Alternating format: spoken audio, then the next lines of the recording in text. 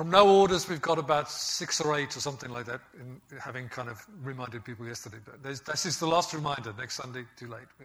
We'll have them on the way to here. Now, we began last Sunday a 3-part series on the world, the flesh, and the devil. And that phrase summarizes the pattern that's repeatedly presented to us in the Scriptures. These are our enemies as Christians. I gave you a lot on that last time. I'm not going to repeat it today. Here's another way of thinking of them. The world is the fallen and wicked human society around us. The flesh is fallen, wicked human nature within us. And then the devil is fallen, wicked, angelic powers that are opposed to us and attack us. Let's think today about the flesh. The Scripture uses the word flesh, and I've given you the Hebrew and the Greek there for you, to speak of 2 things. Either human creaturely nature, or as God's creature, or then in particular of our fallen, sinful human nature. So sometimes in the Bible the word flesh is simply a way of saying a living creature, human being, or as we would say flesh and blood or flesh and bone. But at other times it's pointing to our moral condition, which is that we're without God, blind to his light, deaf to his voice, ruled by sin. The context gives you which it means at a particular time. And here's the thing. The world and the devil wouldn't have any impact on us at all if there wasn't something in us that responds to those temptations. It's our human nature, the flesh. Though the word flesh is used, we mustn't think only of our bodies as being fallen. Some people have an idea that, my body is wicked, but inside me there's something really central, really at the core that's quite pure. No, it isn't. All right? Because the Bible speaks about our minds and our hearts as being fallen and warped and wicked too. We mustn't allow ourselves to be drawn into Greek philosophy, which influenced the early church and has continued for 20 centuries since then. The apostles were fighting it, we're still fighting it. That matter, this is Greek philosophy, matter is evil, but spirit is good. That appeals to many forms of religion, and it's not Bible truth. Matter is not evil in itself. Let me give you a few pointers to this. A little bit of headline here. First of all, God's good creation. God made all things good. He made matter. He made the universe. He made a physical universe. He made physical beings. But we rebelled against him and rejected him. We chose evil. But matter, God's creation, isn't evil in itself. Secondly, Jesus became flesh. God became flesh, humanity, in Jesus.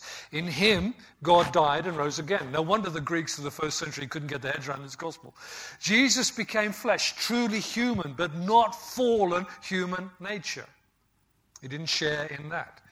And thirdly, Jesus defined sin as starting from the heart, from the core of our being, our mind. Jesus says, out of the mouth, the things that come out of the mouth of a person come from the heart. Out of the heart proceed evil thoughts, murders, adulteries, fornications, thefts, false witness, blasphemies. I know a heart transplant won't fix that. These things come out of a man, but to eat with unwashed hands doesn't defile us. We sin inwardly, in our thoughts, in our emotions, in our intentions, before we sin outwardly using our bodies, members of our body. Let's think for a moment about how Scripture defines a human being. The Bible view, the Hebrew view of a human being is that we are unitary. We're one human being. We're composed of an inner person and an outer person. We have a body and we have a core, which is called interchangeably the spirit or the soul. Just as heart and mind are interchangeable in Scripture. Paul talks about an inner man and an outer man. We are both a physical being and an intellectual and emotional being. That is how God made us, and that's what we will be again in the life to come. Resurrected, glorified human beings living in God's renewed creation. But you see, by taking the word flesh too literally, some Christians get silly and they inflict pain and suffering upon their own bodies, thinking that the more they hurt themselves, the more godly they'll be. Paul wrote about that in Colossians 2, verse 23. You can't cut sin out of your body. Sin is written into every part of your human being, inner man as well as outer man. So one of our enemies is our own fallen human nature. We are by nature enslaved to sin. Paul's letter to the Romans, especially chapter 7 and 8, sets out the longer and fuller argument of this, but I haven't got time to go there, so I had to set myself a discipline. I will not go to Romans today. I'll have to take shorter parts from other of Paul's letters. Here's a summary, though, of our condition outside of Christ. Ephesians 2, 1-3. You he made alive, you Christians were made alive, even though you were dead in your trespasses and sins, in which you once walked according to the course of this world, according to the prince of the power of the air, devil, the spirit who now works in the sons of disobedience, among whom also you also conducted yourselves in the lusts or appetites is a better modern word, of your flesh, world, flesh and devil there. Fulfilling the desires of the flesh and of the mind, you notice that? Both your body and your mind, and were by nature children of wrath just as the others. And here's a summary in Galatians and in Ephesians of some of the things that our human nature produces. Galatians 5:19, the works of the flesh, fallen human nature, are evident, which are adultery, fornication, uncleanness, lewdness. Okay, those are all to do with sexual misbehavior. But idolatry, sorcery, hatred, contentions, jealousies, outbursts of wrath, selfish ambitions, dissensions, heresies, even lying against the truth? Yes. Envy, murders, drunkenness, revelries, and the like, of which I told beforehand, as I also told you in past time, that those who practice such things shall not inherit the kingdom of God. Now notice not all of those works of fallen human nature are fleshly as we usually think of it. They're not all to do with sex or even with gluttony or whatever. They're also sins of the mind and of language and of communication. So the body we live in, our appetites, our weaknesses, our sinfulness, our vulnerability to damage, disease and death is part of our problem. Your inner mind and heart is also deceitful and desperately wicked, so that our thoughts and feelings are warped by sin. After all, your body does what you consciously or unconsciously tell it to do. Our fallenness affects every part of our being. This is from the fundamental truths of the Apostolic Church, who are just as old a Pentecostal denomination as the Elim or the Assemblies of God. All the faculties, but they're very, very thorough theologians, all the faculties of the soul are corrupted by sin. All its powers are distorted by iniquity. Its motives are polluted by selfishness. The understanding is darkened by ignorance, the will perversed by rebellion, and the affections ingrained by self-gratification. Let me give you a less verbose version of that in my words. We are crooked people who cannot stand straight, crippled people who cannot walk straight, blinded people who cannot see straight, and deceived people who cannot think straight. These are all Bible analogies of our condition outside of Christ Jesus. But we're saved, you say. Yes, we are. But salvation has started in us. And from the Lord's point of view, because he knows all things, is eternal, he sees us as already done. But we are still on the journey. It's not yet complete in us. There's a danger in over-realizing things. It's all done, it's all finished. When Jesus said it is finished on the cross, his work for us was done. But his work in us is still happening. How many of you think you're all done, you're all through? So when Paul wrote this, if any man is in Christ, he's a new creature, old things have passed away, behold, all things are become new. He's not saying, we're finished, we're done. But in Jesus we've entered into a whole new way of life. We need to embrace all that is new and let go of all that is old. He makes it very clear in other places that we are still contending with the old ways, the world, the flesh, and the devil. But the truth is we don't belong to that world. We're not subject to those authorities anymore. We are not, however, without inward sin. The tendency is still there. The battle is not over until we depart this life and go to Christ, or until the Lord comes. I haven't been able to check this as a fact, but I read an analogy this week that during World War I, and I think it was after the time when the Allies had retaken North Africa, and the Germans were on the run from there, and the Italians had been pretty much defeated, during World War II, there was a subtle, disalerting and dangerous nuisance that became prevalent in England. It was the optimistic nuisance. It was the false impression that was created. The war was all but won. It's interesting, the church around that time makes speeches that say, we're not there yet. This is the beginning, but, there's still more to happen. England was triumphant over land, sea, and air, but the nation was still confronted by an implacable foe. The government had to issue grave warnings to counter this impression that the war was drawing to its victorious end. It was premature celebration. Again, false thinking divides a wicked body from a supposedly pure spirit and leads to Christians saying, it doesn't matter what I do with my body, my spirit remains clean. I've come across people who argue for that. That's contrary to Scripture. Paul's letters in places firmly attack that line of thinking. And by the way, God will judge us for the deeds done in the body. One of the great dangers for any Christian is to think too highly of themselves as well. To be built up with pride, to imagine they've risen above temptation. Oh, I'm not subject to those things anymore, they don't bother me. The possibility of great sin. Father, no, not going to happen. That pride can then lead into being tripped into those very sins.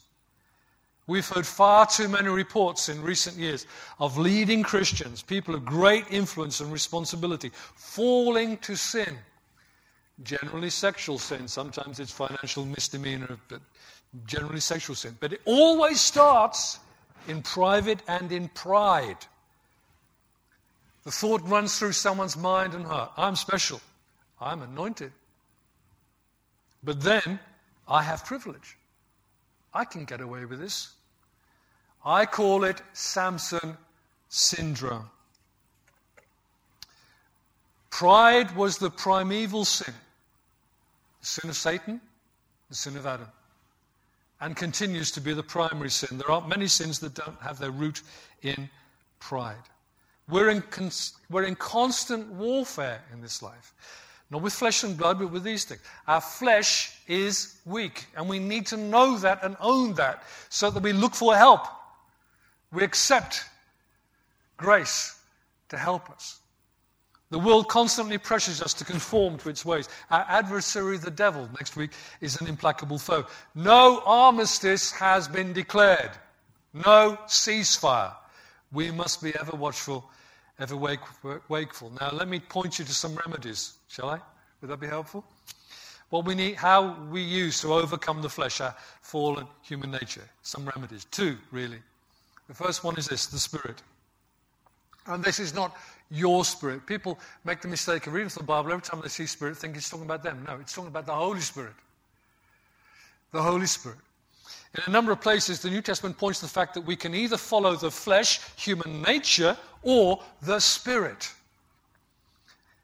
It's not our inner man, it's the Holy Spirit coming to us and helping us. Some Christians talk a lot of nonsense about their spirit, and that's not what Scripture's saying. Go back and check again Romans 7 and 8, but, it won't get you anywhere following your own personal inclinations. People have this kind of idea, I can just do what I feel and it'll be all right. Well, okay, why don't I just do what I feel like doing? Well, because you'll end up somewhere which is downhill, not uphill, folks. That's why. It's life in the Holy Spirit that overcomes our fallen human nature. We picked up from Galatians 5 earlier about the works of the flesh. Here's what comes before those verses. I say then, walk in the Spirit, and you will not fulfill the appetites of the flesh. Walk in the Spirit, and you will not follow those appetites. For the flesh lusts against the Spirit, and the Spirit, both all these capital S's, against the flesh. These are contrary to one another, so you cannot do the things that you wish. But if you're led by the Spirit, you are not under the law. You're not being condemned for the struggle because you're being led by the Spirit. Further down in verse 24 of Galatians 5. Those who are Christ's have crucified the flesh with its passions and its desires. If we live in the Spirit, let us walk in the Spirit. And further down again. Sorry, I should have done that. To conclude this argument in Galatians, Paul says, he who sows to his flesh, meaning his human nature, fallen human nature, will of the flesh reap corruption. But he who sows to the Spirit will of the Spirit reap everlasting life. Living by the help of the Holy Spirit, listening to the Holy Spirit, following His guidance, being renewed in the attitude of your mind, being provoked in your conscience to make judgments between what is good and not good. This is where freedom is found. He brings truth to our mind, our hearts. He guides good conscience. He brings a sense of God's pleasure when we do well and gives us some unease about other things. This is how we overcome. Maybe, perhaps, more often by listening than by shouting. The children of God are led by the Spirit of God. But this leading of the Spirit and guidance of the Spirit and equipping of the Spirit has practical actions and obedience. So the second part of our remedies is this: devotion and discipline.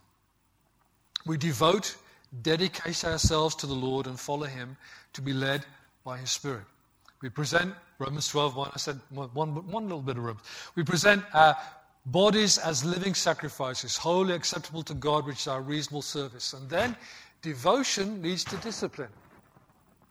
You see, if you love someone, you do things, you say things, and you do them. So we get some discipline. Galatians 3, verse 5 says, therefore, put to death your members. That doesn't mean go and damage them and cut them off or anything else.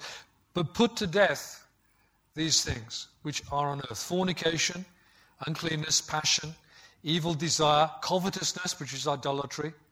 Because of these things, the wrath of God is coming upon the sons of disobedience, which means people who disobey, in which you yourselves once walked when you lived in them. Well, how do you put them to death? The rest of the chapter goes on. Put off all these: anger, wrath, malice, blasphemy, filthy language out of your mouth. Do not lie to one another, since you've put off the old man with his deeds and have put on the new man, which is renewed in knowledge according to the image of Him who created him.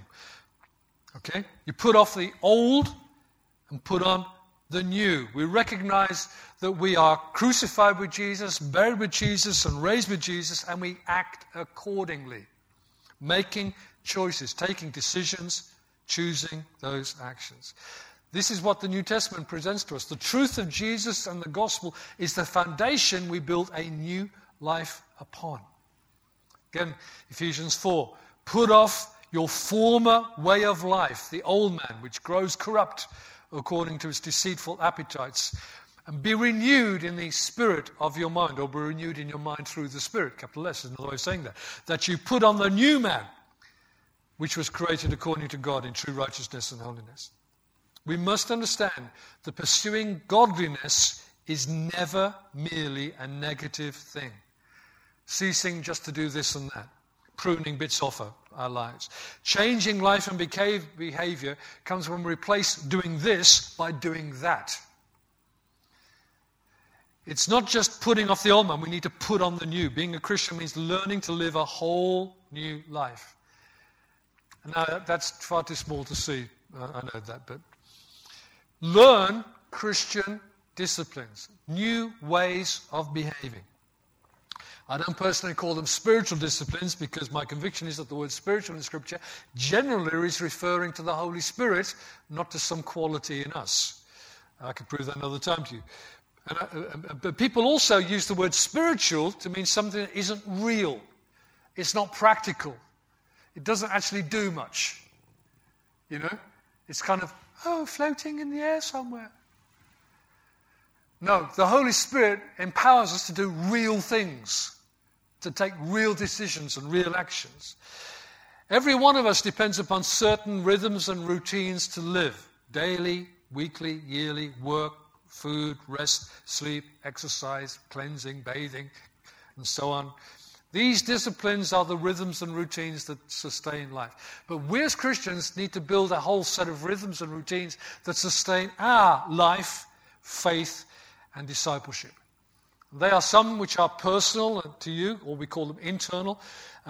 Reading, studying Scripture, prayer, Meditation and journaling. Meditation is thinking about Scripture, thinking about life, considering, reviewing, and then journaling is writing down your thoughts, writing down your prayers, writing down whatever God says to you, so you trap it at that point in time. And you write a journal. That's not a diary. That's not a, most of us have an organizer, whether it's a written one or in our phones, our appointments and things. It's not about writing down your appointments. It's writing down what happens in life. And you process that before the Lord by asking in prayer, by thinking about things, by reading Scripture, and then by writing down what strikes you for that day.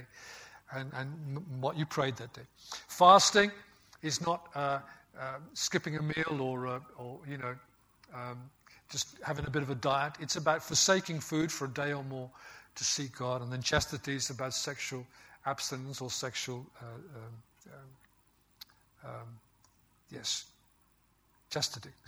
Anyway, then there's external things we do outside of ourselves, like evangelism, serving, practicing simplicity. That's not being complicated and going for everything fancy and luxurious in life, but learning to live with a simple view of life. Stewardship, handling all that we have and all that comes to us in income and so on as being, we're stewards. It belongs to the Lord. We're handling it for Him. Solitude and silence. We're not afraid to get on our own with God at times. Submission, knowing that we're under authority, submitting to authority. And then things we do together. Corporate disciplines. Celebration, which we haven't done much of lately, but, a few of us may be clapping or applauding. Confession. We're open about life. We confess our faults. We confess our weaknesses to one another. We pray for one another. We seek guidance and wisdom. We do that together, corporately. We're not afraid to ask friends and those who lead us, who pastor us, to give us some input in life, so we find out the wise way to handle something. And then worship. Worship is a corporate activity. Start with the basics, Scripture, prayer. Add more over time. It takes about 6 weeks, they say. Who's they? Well, you have to look it up. It takes about 6 weeks to form a new habit or to break an old one. So in 1 year, if you really went at it, you could add 8 new routines or rhythms to your life. Some of these. If you only added 4 or 5 a year, think about it. It would only take about 3 years to have worked through most of that list and become a far more mature, stable Christian than you are right now. In fact, you may even really, right this moment, be daydreaming about the kind of believer you wish you were. Well, why don't you just make some steps and start to build towards that? Yes, to put such things on, you've got to choose to put off other things. You've got to change your priorities, change how you use time, perhaps. But that is what discipleship is. Let me put it very simply. It's drawing and growing closer to Jesus.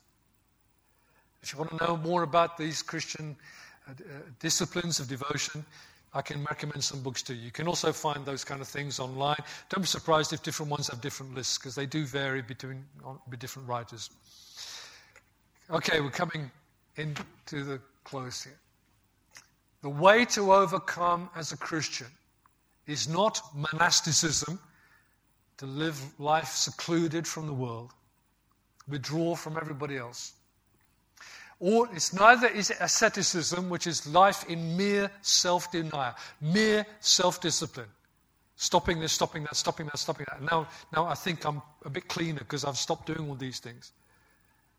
One good prune isn't the fix. It is life in the Spirit.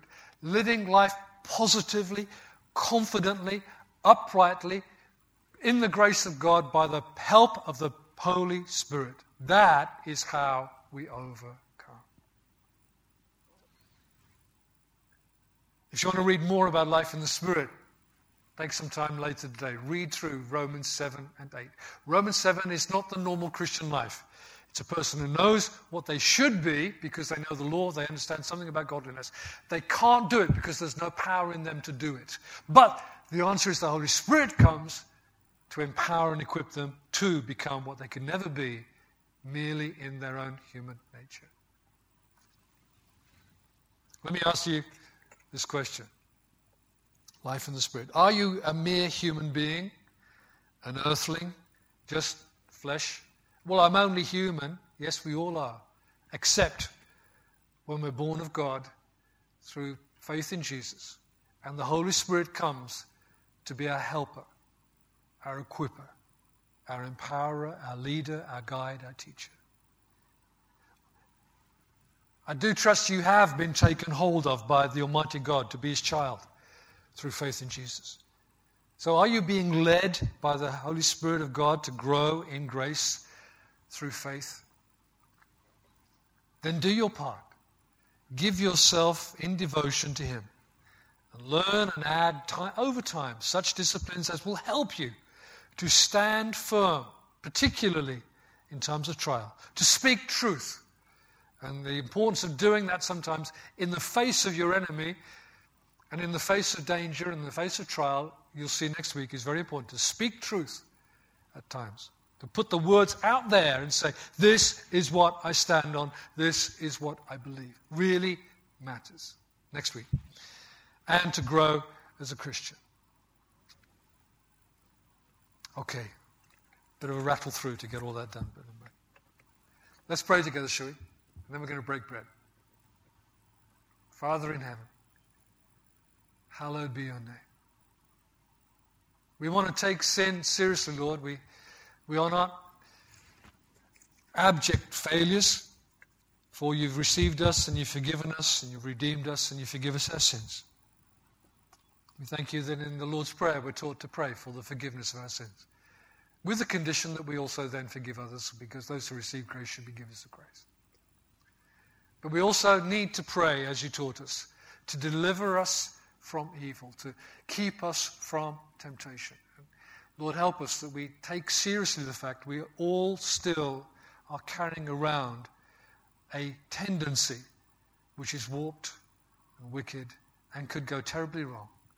Save us from Samson's syndrome of thinking more highly of ourselves than we ought to think. But help us too, Lord, to be convinced of the truth. You are with us by your Spirit to equip us and to empower us and to lead us every step of our journey of faith. You never leave us alone. You come to our aid. You supply us from heaven. So, Father, we want to be relying upon the Holy Spirit to draw us closer to Jesus, to grow us to become more like Him. And we want to be making the choices that cooperate with you in that. Increasingly, step by step, adding, growing, learning. So that we may be an honor to your name, Father, Son, and Holy Spirit. And I pray today for anyone here who may have been struck by my words, earthly, merely human. I pray that you'll turn their heart to call to you and say, Lord Jesus, come and take me from being merely human. Make me yours. Teach me how to live by your grace, through the Spirit, for your honor. Let me try true freedom, I pray, in following Jesus from now on. Amen.